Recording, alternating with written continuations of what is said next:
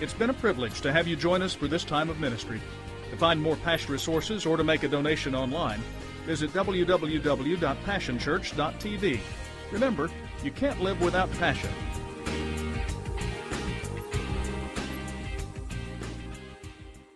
How many of you have ever watched the show called According to Jim? All right, look at, man, what do the rest of y'all do? I watch TV. There's this show on TV. It's a goofy show called According to Jim. I think it's Jim Belushi. Is that his name? Jim Belushi is the star. And so I thought about how could I represent that? So I thought about, dressing up like him. And then I started thinking, well, he's middle-aged. I hate to admit that, but he's middle-aged. He likes to watch TV. He's got a hot wife. His wife has a goofy brother, and they just kind of, and I thought, man, I don't have to dress up to pull that off, man. That's who I am. I'm middle-aged, balding, I got a hot wife, and a goofy brother-in-law. So I'm not going to dress up like Jim. If I wore a flannel shirt, I could be Jim. But here's the premise. The premise of the whole series on TV is that there's this family, and they just lack common sense, right? They're just kind of goofy. They lack common sense. Well, what I want us to do is I want us to think, have you ever just met an ordinary, average person? Maybe they're not the smartest person you've ever met. Maybe they don't have this big, long list of degrees behind their name, but they just have this uncanny ability to say the right word at the right time, and they have this just common sense wisdom about them, and right when you need it most, you can turn to them, and they give you great insight. Do you know anybody like that? I know people like that. Well, that's kind of what I want us to look at, because the information that we're going to look at over the next 5 weeks is from a guy named Jim. Now, you got to understand, Jim didn't have the education that perhaps Paul had, and he probably wasn't as slick of a speaker as Peter. But Jim had this uncanny ability to share common, practical, everyday wisdom that if we would listen to it and if we would apply it, it would change our life. But what I've discovered is that in the New Testament, in his short writings, he discloses, if you will, some truth that I believe are the most practical and the most helpful for us, but they are also pieces of truth that are probably the most unlived truth revealed in the New Testament. And so what we're going to do is over the next 5 weeks, we're going to look one chapter a week. Now, those of you that were here in one prayer and you got spoiled of 26-minute messages, can't pull it off, sorry. Y'all just better pray he doesn't have like a chapter that's got 90 verses or you're all in trouble. But we're going to turn in your Bible, or it'll be on the screen for you, to Jim chapter 1. Y'all do know Jim is short for James. Okay, just make sure y'all stay with me now. Y'all got to talk back to me. We're going to be here a while. Jim chapter 1, verse 1. James, a servant of God and of the Lord Jesus Christ, to the 12 tribes scattered among the nations, greetings. Consider it pure joy, my brothers, whenever you face trials of many kinds, because you know that the testing of your faith develops perseverance. Perseverance must finish its work so that you may be mature and complete, not lacking anything. In the Message Bible, it reads like this. You know that under pressure, your faith life is forced into the open and it shows its true colors, so don't try to get out of anything prematurely. Let it do its work so you become mature and well-developed, not deficient in any way. The first practical thing that Jim teaches us is this. According to Jim, we must have the correct perspective on the purpose of testing. See, testing is not supposed to destroy you. Testing's purpose in your life is not to destroy you. It is to develop you and to produce in you perseverance and patience and maturity. Some of you are mad at God right now, and you're mad at people right now because they are testing you and you think that they are your enemies. However, it could very well be that God is being a good friend to you and bringing testing into your life to produce maturity in you. And Jim says, you know what? Don't try to escape too early. You got to have the right perspective on testing and understand that when God allows difficult situations and circumstances to come into your life, He is trying to do you a favor. He is trying to grow you up. And so, in other words, Jim is saying this: quit complaining about the test and pass it already. Y'all don't like me. That's all right. Just quit belly aching about your test and pass it already and graduate to the next test. Because if you flunk the test, if you bail out of the test, if you push the eject button and get away from the test too soon, guess what? You got to go back and take it again. I just came to tell you this morning that God is more committed to your character than He is to your comfort. God will actually disrupt your comfort to get your attention so that He can develop your character. He is absolutely committed to making you, to causing you to grow up, and He will do whatever He has to do to shake you out of your apathy, to get you off of your reputation and your ease of life, and shake you to get you to start growing again. Some of you have stopped growing, and I can promise you, at the moment that you stop growing, you will suddenly find yourself faced with a test, because God is so concerned about your character that He will jack with your comfort to get your attention. Y'all are quiet in here this morning. I know you wouldn't like that, but that's all right. It's the truth. We got to get the right perspective on testing and understand that He is trying to grow us. I've told you on at least 2 occasions that an unresisted life is a wasted life, and it is a weak life. I have been trying to convince you that the tests that you're going through now, anybody going through any tests right now? The trials that you're facing right now, they can destroy you if you will have the wrong perspective. But if you will understand that God is trying to grow you up, you'll have the right perspective and you will persevere. Perseverance. See, our trials, what they do is they produce in us patience. That's a cuss word, by the way. Have you ever seen a more impatient society or generation in your lifetime? We want it right now, yesterday. We want everything convenient. We want everything right now. We don't want to wait on nothing. We don't want to be inconvenienced, but we've got so out of that, what we do is we try to escape all pain and any pain, and we will medicate our pain. I'll drink my pain away. I'll shop my pain away. I'll vacation my pain away. I'll flirt my pain away. I'll medicate myself to get away from pain. And God is saying, no, endure the pain. Pain is not your enemy. It's your friend. It's trying to grow you up. So according to Jim, we've got to get the correct perspective on the purpose of testing. Then he goes on and he says, if any of you lack wisdom, he should ask God, who gives generously to all without finding fault, and it will be given to him.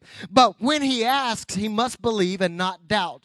Because he who doubts is like a wave of the sea, blown and tossed by the wind. That man should not think he will receive anything from the Lord. He is a double-minded man, unstable in all he does. Or as the King James Version says, he is unstable in all of his ways. The Message Bible says it like this: people who worry their prayers. That's an interesting phrase. People who worry their prayers are like wind-whipped waves. Don't think you're going to get anything from the master that way. Adrift at sea, keeping all your options open. According to Jim, here's a novel idea. According to Jim, we should ask God for wisdom. That's an odd concept. We should ask the God of all wisdom for cars and for houses. No, he says, ask God for wisdom.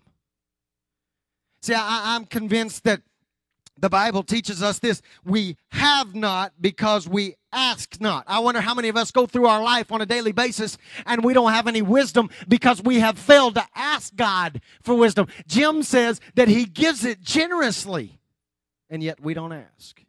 I'm convinced that most of us just need a good old heaping helping dose of God wisdom. And yet what I've discovered is that what we'll do is we'll ask advice and we'll ask opinions of everybody else but God. What do you think I ought to do?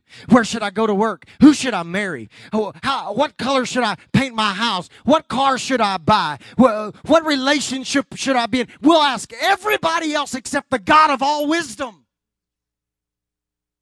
And see, there's two sources of wisdom. There's wisdom based on limited knowledge and experience. I got news for you. I don't have all the wisdom. The truth is that some of you are going through certain aspects of your life right now and certain trials and tribulations that I have no wisdom for because, you know why? I've never experienced that. Never. I don't understand what you're going through.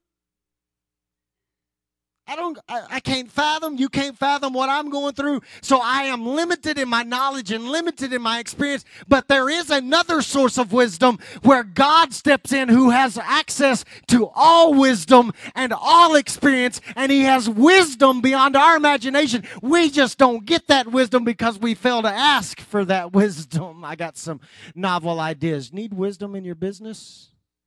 Ask God. Need some advice for your marriage? I got some. Ask God.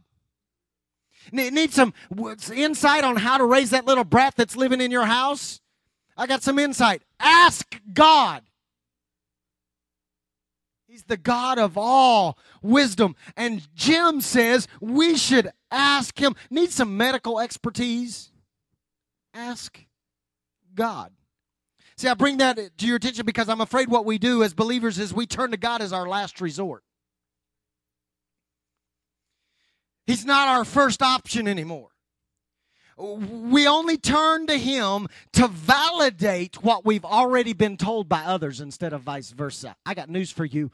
The wisdom of God trumps the wisdom of your husband. The wisdom of God trumps the wisdom of your wife. The wisdom of God trumps the wisdom of your counselor. The wisdom of God trumps the wisdom of your family. The wisdom of God trumps the wisdom of the greatest thinkers on this earth. The wisdom of God trumps it all. And when we get His wisdom, we should allow that wisdom to speak to us and to challenge us and direct our lives, not somebody else's wisdom. Well, Steve, are you saying we shouldn't ask wisdom from it? No. The Bible says that there is wisdom in the multitude of counselors. But what I am saying is that when God says it, it's true, regardless of what anybody else says.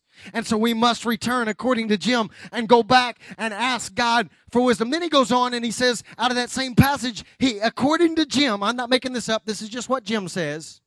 He says, doubt has destructive power. Because he says this. He says that your doubt will destroy your prayers. Catch this now. I didn't make this up. Jim says this.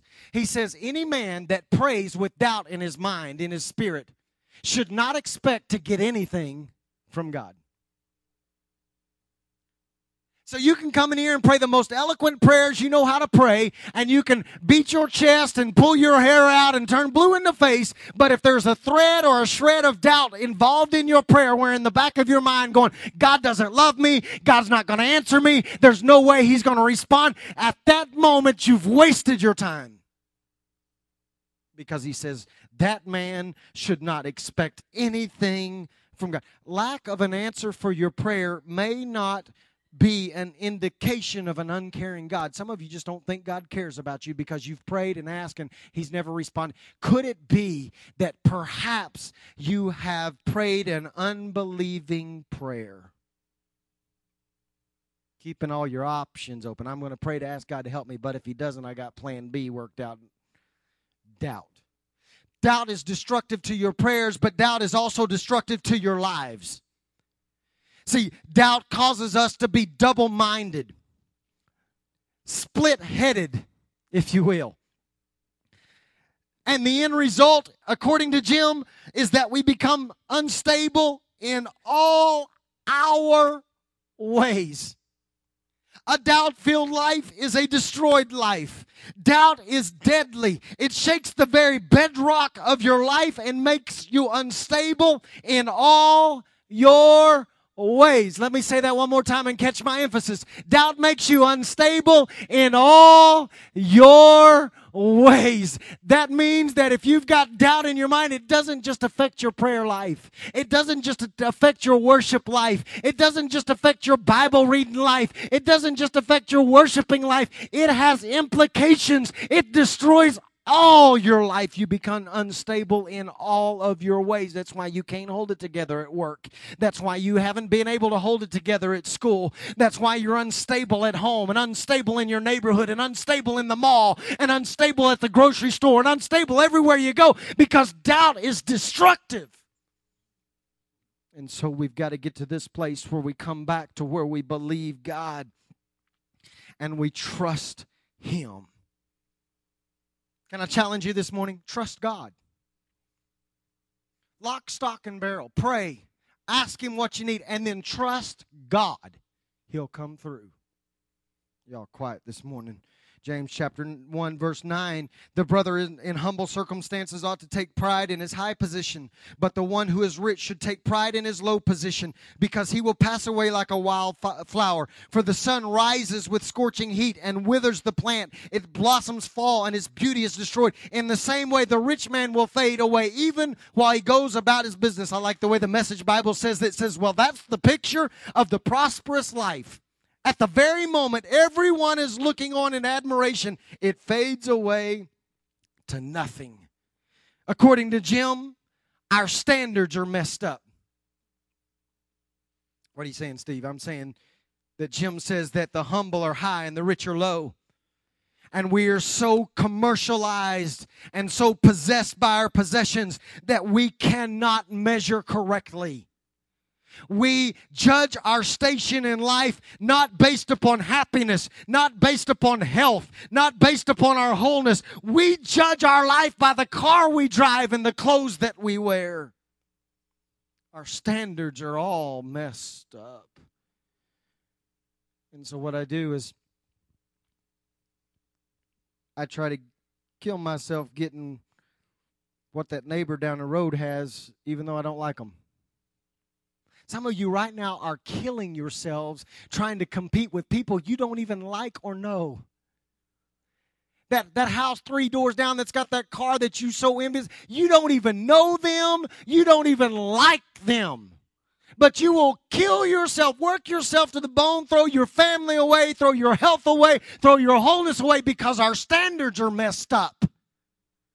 And I am saying to you that Jim says to us that we've got to get our standards correct and understand that we should base our life on who we have and who has us.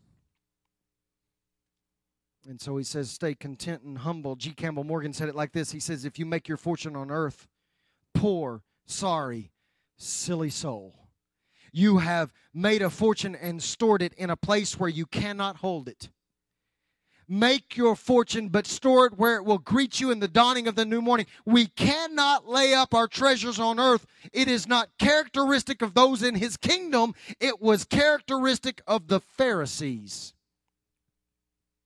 I don't want to be a Pharisee. I want to get my standards right and understand that I judge my station in life based upon happiness and wholeness and God's goodness to me. James chapter 1 verse 12, blessed is the man who perseveres under trial, because when he has stood the test of time, or withstood the test, he will receive the crown of life that God has promised to those who love Him.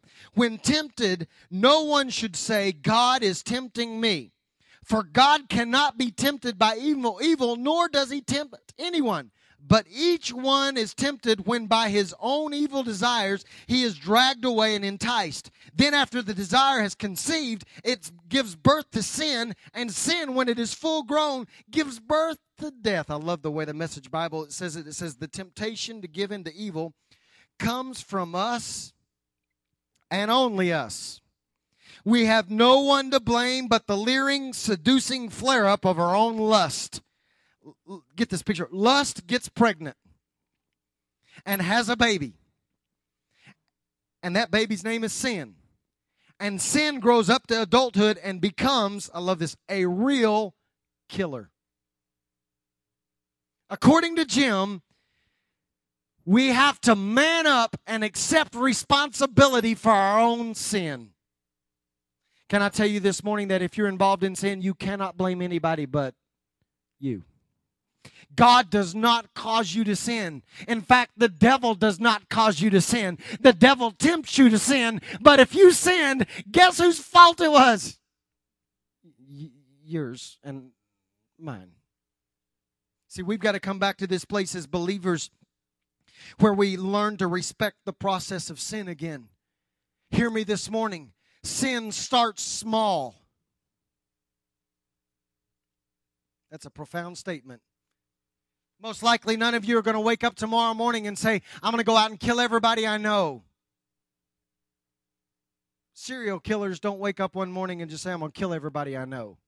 You know that when they trace them out, most of them in their history have some type of an addiction to pornography or had something happen to them when they were young that warped their mind to where they don't think like we think. And now, 10 years later, now they react. Sin starts small. That's why I can talk to my cousin who's an alcoholic and find out that it started small. It was just one drink. He didn't wake up one morning and say, I'm going to drink myself to death. He said, I just want one drink.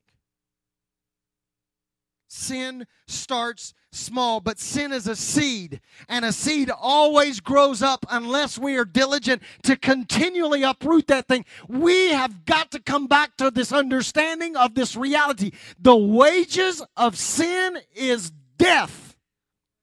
It's a real killer. The wages of sin has never and will never change.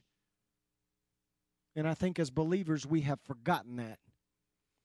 And so we can dabble in it, and we can tiptoe around it, and we can justify it, and then we act amazed that it had impact on our life, but sin is a real killer.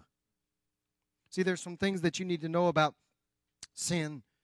The fact is that sin will always take you further than you wanted to go. That's why people who have been involved in sin, at the end of it, they come back and say, I didn't really mean for it to hurt so many people. It always goes further than you wanted it to go. And it always keeps you longer than you wanted to stay. We got to remember that. That sin will keep you involved in that thing. That's why you got to be careful what you watch on TV. That's why you got to be careful what you watch at the movie. That's why you got to be careful and guard your computer, because sin will take you further and it will keep you longer than you ever wanted to stay. And you know the third one, right? It costs you more than you wanted to pay. Always. See, sin pays off with interest. And not only is it interest, it's compound interest. That's why I am encouraging you and challenging you from the book of Jim this morning that you've got to go back and count the cost of sin and take an account of what that thing is going to cost you before you get involved, and recognize that it's not worth the pain, and it's not worth the effort, and it's not worth the agony and the fallout and the destruction. It will cost you more than what you thought it would. It may have seemed innocent in the beginning because that's how they paint it for us. You do realize that Hollywood paints sin pretty. They never show you the destructive end because they know if they showed you the destructive end, you wouldn't get involved in it. It always costs us more than we wanted to pay. And so we have to accept responsibility and man up and deal with the destructive sin of our own lives and quit blaming God or anybody else. There was an old hymn that you sing. It's me, O Lord, standing in the need of prayer. It's not my father. It's not my mother. It's not my brother. It's not my sister. None of those folks could sin for me. It's me. We've got to come back to that place. Jim goes on and he says, don't be deceived, my dear brothers. Every good and perfect gift is from above, coming down from the Father of the heavenly lights, who does not change like shifting shadows. The King James says there's neither shadow of turning. He chose to give us birth through the word of truth, that we might be a kind of first fruits of all he created. According to Jim, catch this, you need to hear this in this economy. You've got to hear this. According to Jim, our employer is not our God. Our family is not God. Our friend is not God. Our talent is not God. Our hard work is not God. Our sweat is not God. Our effort is not God. Those things are merely channels, and those channels can dry up, but the source will never dry up, because every gift, if you have a good gift in your life, I can point you back to the source. It wasn't a good gift from your wife, and it wasn't a good gift from your grandmama. It was a good gift from God. That is the source. Every good gift comes from God. Period. And so if our job is not our God, and our family's not our God, and our friends are not our God, and our talent is not our God, and our hard work is not our God, then quit treating them like they are. And quit banking on them and counting on them when you should be counting on God. See, James makes it clear that God is the source of all blessings. He makes it clear that there is no variation in God. What does that mean? That means God does not change. That means, catch this morning if you don't catch anything else, that means that when God makes up his mind to bless you, he will never change his mind about that fact. I like that. Because the Bible's, well, when did he make up his mind to bless me? Oh, I don't know. It just said that when Jesus came, he came to give us life and life more abundantly. What does that mean? That means wave upon wave upon wave upon wave of blessing. That's literally what it means. And so he has made up his mind to bless you. God is intent on blessing you. He will never become convinced otherwise. He is intent on bringing good things to you. And so Jim says, you will never encounter the shadow of turning. Anybody ever had somebody turn their back on you?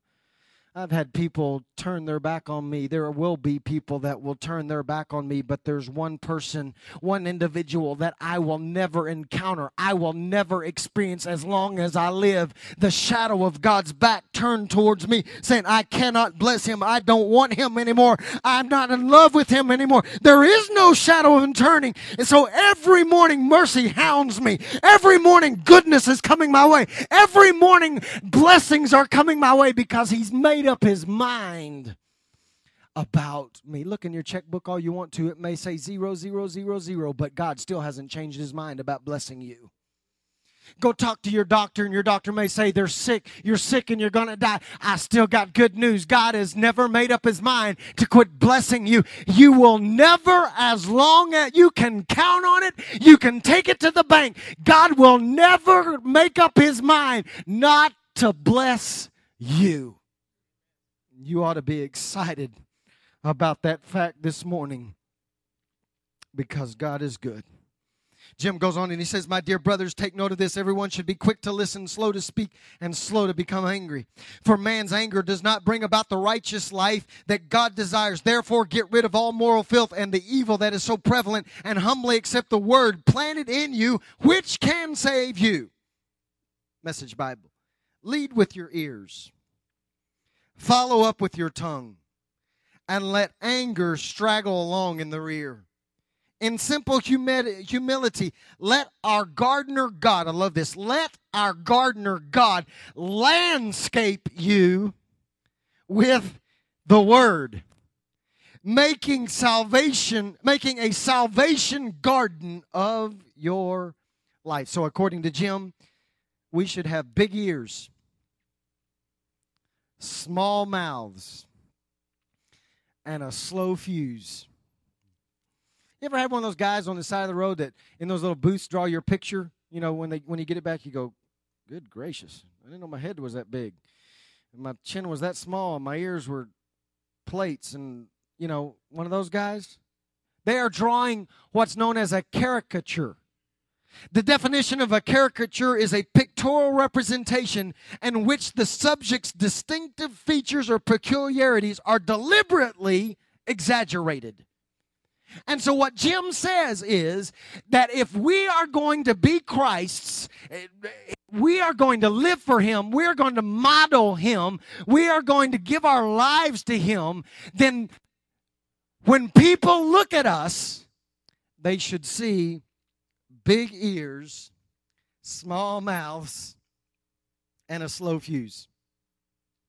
That's what they ought to see. I wonder how many of us have big mouths and little ears and a quick temper. Some of us will leave today in the same hands that we raised in worship. When they cut us off trying to get on Northwest Expressway, we'll raise that hand again. Because we can't live up to that caricature of what we're supposed to be. How do we deal with a big mouth and with a quick temper?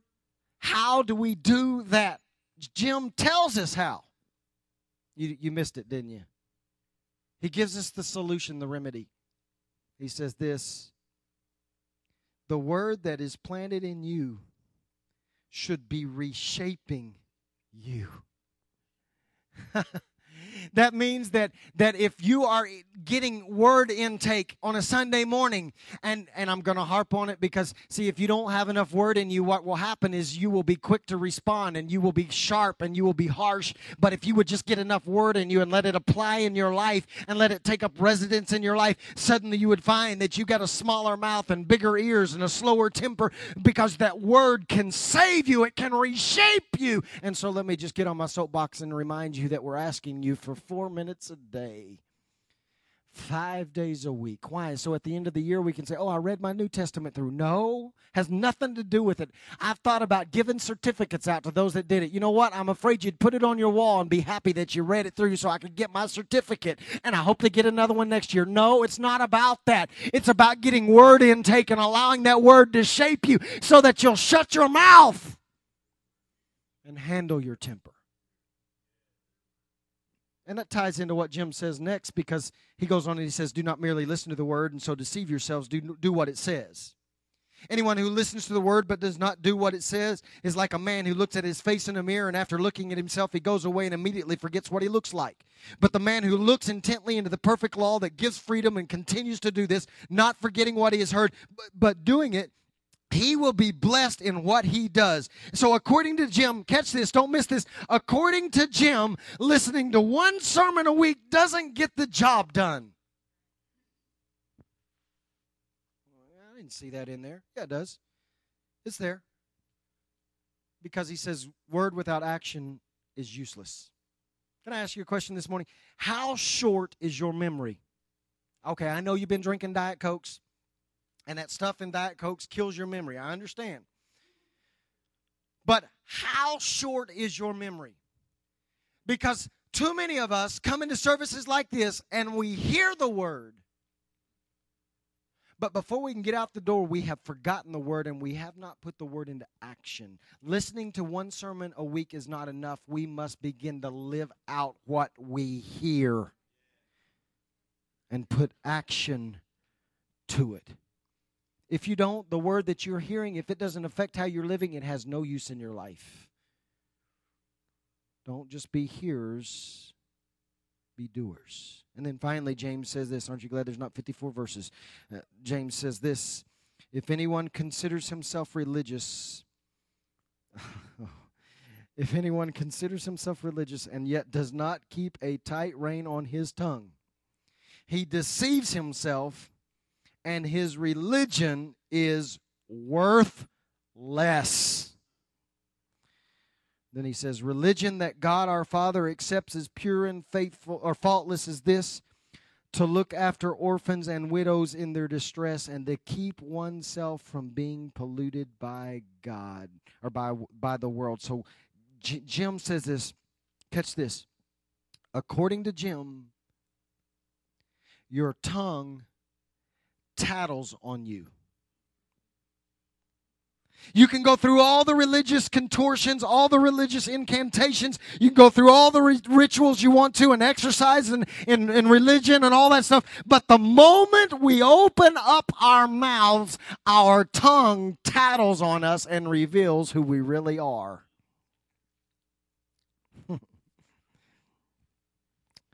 Out of the abundance of the mouth, or the abundance of the heart, the mouth speaketh.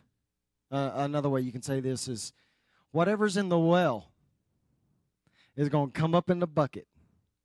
And I wonder how many of us reveal who we really are, not by how hard we worship on Sunday morning or how much we pray at prayer meeting or how many chapters we read during the course of the week. I wonder how many of us open our mouth and our tongue tattles on us because, see, your gossip trumps your eloquent prayers. Your cursing trumps your praise. Your criticism trumps your sermon. Your slander trumps your song. Our mouth reveals who we are. Let me get real practical. So come in here and work yourself up in the sweat and get you a good old lather going on and praise and dance and shout and sing and snort and slobber all you want to. But at the moment you walk out of here and get on Facebook and post some of the things you face, your tongue tattled on you. Well, that went over huge. That's just truth. Because our tongue reveals who we really are. And at the moment that what we speak with our tongue does not line up with how we live our life, our religion is worthless.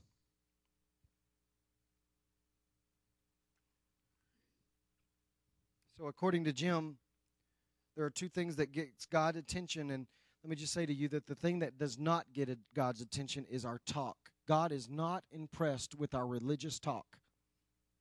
Oh, come on, y'all know how to talk religious. We do it every Sunday. How you doing? Blessed. Highly favored, yeah. Like that one too. Religious talk. God is not impressed by that. That does not get God's attention. But let me just share with you what does get God's attention. Jim says there are two things that cause, and then I'll be done. He says there's two things that cause God to get up on the edge of his throne and look over the banister of heaven. And when we do these two things, God pinpoints us and he starts to pay attention to us, and it gets all of his attention and focus on us. There's two things. It's not our talk. The two things are our touch and our walk. I didn't see that. Yeah, it's there. Because he says true religion, the kind that God is drawn to, is when we reach out to those that are untouchable. It didn't say untouchable. It said widows and orphans. Yeah, but in the day that Jim was writing this, widows and orphans were untouchable. They were cursed. So come in here and dance all you want. Bounce off the walls. Use all of our Kleenex up all you want. But that's not the religion that will get God's attention. The religion is those of you that will come out and serve hot dogs to untouchable folks. Those people that will hang out in apartment complexes full of people that nobody wants, that society has looked down on, that has marked them as Section 8. We drive by and go, I'm glad I don't live there. And we come in here and we do our little jig and dance and go home. And Jim says, God doesn't even notice us when we do. But the moment we pull up in those places and we set up camp and we hand out a hot dog and we say, how you doing? We don't even say, be blessed. Because the fact is that when we hand them the hot dog, they were blessed because they didn't have one before. And we touch and love on people that nobody else wants to have nothing to do with. At that moment, God says, that's real religion. That's what it's really all about. I noticed them. So you're not going to hear me ever say, I hope I won't forget, because I haven't drunk any Diet Coke, but I don't ever want to stand up here and say, God, give me a church full of worshipers. No, give me a church full of hot dog cookers. Because at the moment that you take time out of your busy calendar and you go hang out with and associate with people that nobody else wants to associate with, at that moment, you worshiped. Genuine, real.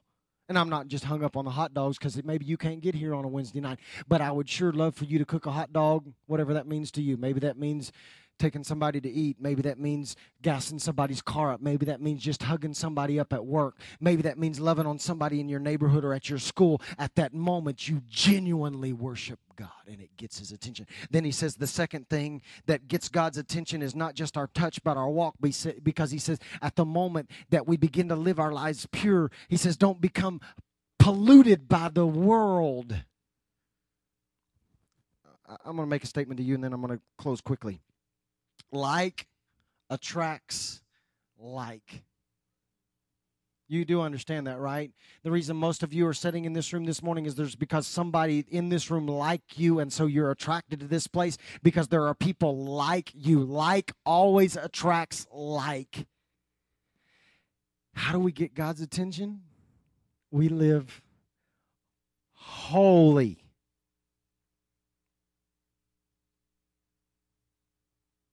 Holiness attracts holiness. Why?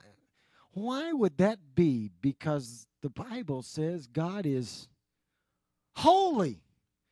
So when we begin to put our efforts into living uprightly and righteously, at that moment we become like flame. And God is like a moth. And he wants to, I kind of like, I think I'm going to get close to that group of people. They're trying to stay as far away from sin as they can. They're watching where they go and where they walk. And he tries to snuggle up close to us because he's attracted to people who are trying their best, knowing they can't do it by themselves. Because we can't, that's legalism.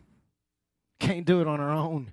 But we stand before God and we say, with you as my help, I will not allow that world, although I'll go out there and touch them, I'll love on them, but I refuse to allow them to pollute me.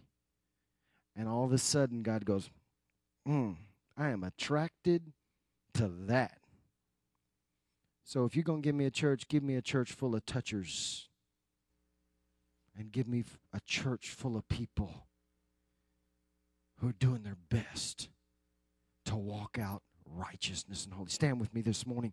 Father, I pray over your people this morning. I don't even pray that you would bless them because you are intent on doing that already. I couldn't talk.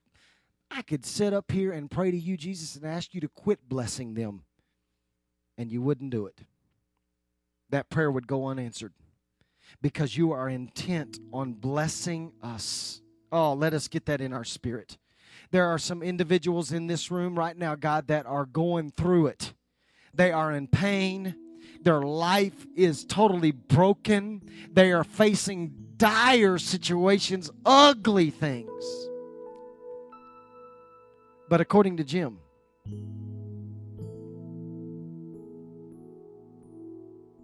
you refuse to turn your back on us.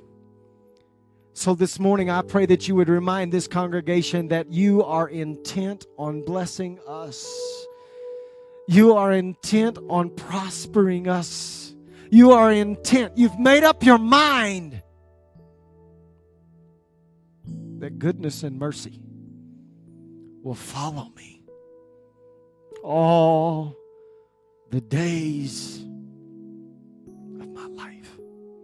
When I wake up in the morning, goodness is there. When I go through a tough, hard day, because you're intent and there's no shadow of turning in you, mercy is my traveling companion. And so this morning, God, I can pray without one shred or one iota, one ounce of doubt. I can pray this prayer right here. I can make this declaration about you. There's one thing I know about you. I know it's sure. I know it's real. Here it is. God, you're good.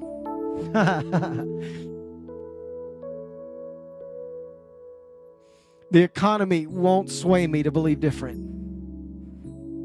That doctor's report will not change my opinion about you. The brokenness that I'm enduring, the relationship in my life that is falling apart, none of that changes my mind about this one sure fact I know. God is good all the time, and all the time God is good. And so, Father, I pray that in the name of Jesus, you would enable us to live up to that goodness. I pray that we would take the practical, the down-to-earth insight and wisdom that you've given us in the book of James in this first chapter. I pray that we would become consumed by the desire to live up to what James told us. I pray that we would live out every truth that you shared with us today. Let us walk out of here attracting your attention by touching those that no one else will touch, and living a holy and a pure life so that you'll want to hang out with us. Because God, hear me. God, hear me. We want to hang out with you. Why? Because you're good. Because you're good. And so we love you this morning. Challenge our hearts today. In Jesus' name. Thank you, Lord. If you're sitting in this audience today, and we never want to end the service without giving you an opportunity to move towards God. Some of you may be sitting here and saying, yeah, I hear what you're saying, preacher, but my life's just not where it needs to be, and I need to make a move towards God. I need to take a step towards God. I need God to be the Lord of my life. When I was a kid, I used to kind of serve him, or I used to go to church, but I've been away from God for a long time, and I need to experience him again. And there's nothing wrong with that. All of us have been in that place. Some of us are in that place right now. If you're that person and you're in that place, this is a personal decision. I know it's a group of people here, but it's a personal decision. Listen, God knows you can't do it by yourself. He made it that way on purpose. He knows you can't change by yourself. He made it that way on purpose. He made you so you would need him. And so he left a void in you that you may have tried to fill with alcohol or drugs or sex or just sin.